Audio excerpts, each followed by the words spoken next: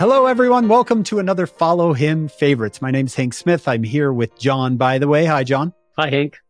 John, you know the drill. We take one question from this week's Come Follow Me lesson. The question this week comes from Romans 8, where Paul talks about prayer. John, how would you answer this question? Why do we pray? What's so important about it? Oh, that's a good question, because sometimes we even get tripped up by, am I saying the right words, or am I saying them in the right order and things like that? And it's good to try to pray in the most reverent way and everything. But boy, just the fact that you get on your knees opens up the door for the Spirit to inspire you. There's a verse in Romans 8:26. I've always liked this. Likewise, the Spirit also helpeth our infirmities, for we know not what to pray for as we ought. But the Spirit itself maketh intercession for us with groanings which cannot be uttered.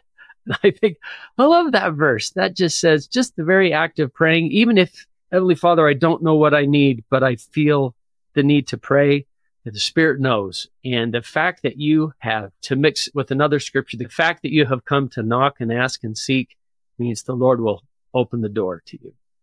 Beautiful. Isn't there a verse in Joseph Smith history that says, I knelt down and began to offer up the desires of my heart to God?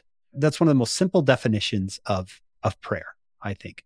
Offer up the desires of my heart. If it's in your heart, talk about it. If it's something you've been pondering and thinking about, talk about that. And I think what Paul is trying to say here in Romans 8, verse 26, John, is you don't have to worry so much about getting your words right. For we know not what we should pray for as we ought. If you're going to wait to say a perfect prayer, you're never going to pray. And God is going to accept your imperfect prayer because he knows your heart. Yeah, I think that the Lord's not going to say, oh, no, you got your thee, thou, thines mixed up. I'm sorry. I'm not listening anymore. Oh, no, he's going to hear our simplest prayer. And we might get nervous about it if it's at church or in front of people.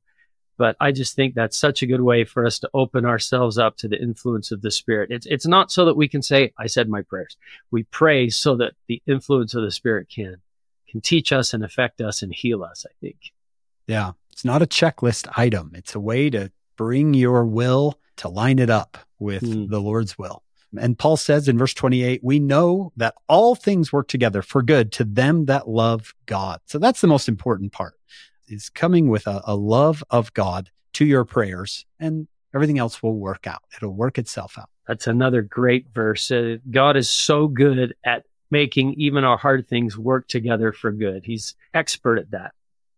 Yeah. Verse 35, who shall separate us from the love of Christ? Prayer is always open to you. You are never unworthy to pray or disqualified from praying. Prayer is always available to you. Nothing can separate you from that love of Christ that is available to you through prayer. And if you've messed up, tell him. He knows already. Yeah. Heavenly Father, I messed up. You know it, and I know it. So if you're wondering, can I pray? Should I pray? What should I pray for? John and I would encourage you to just start. Just get started, and the Spirit's going to help you, and you're going to figure it out. And hopefully you'll come to love prayer. We hope you'll join us on our full podcast. It's called Follow Him. You can get it wherever you get your podcasts, and then come back next week and join us for another Follow Him Favorites.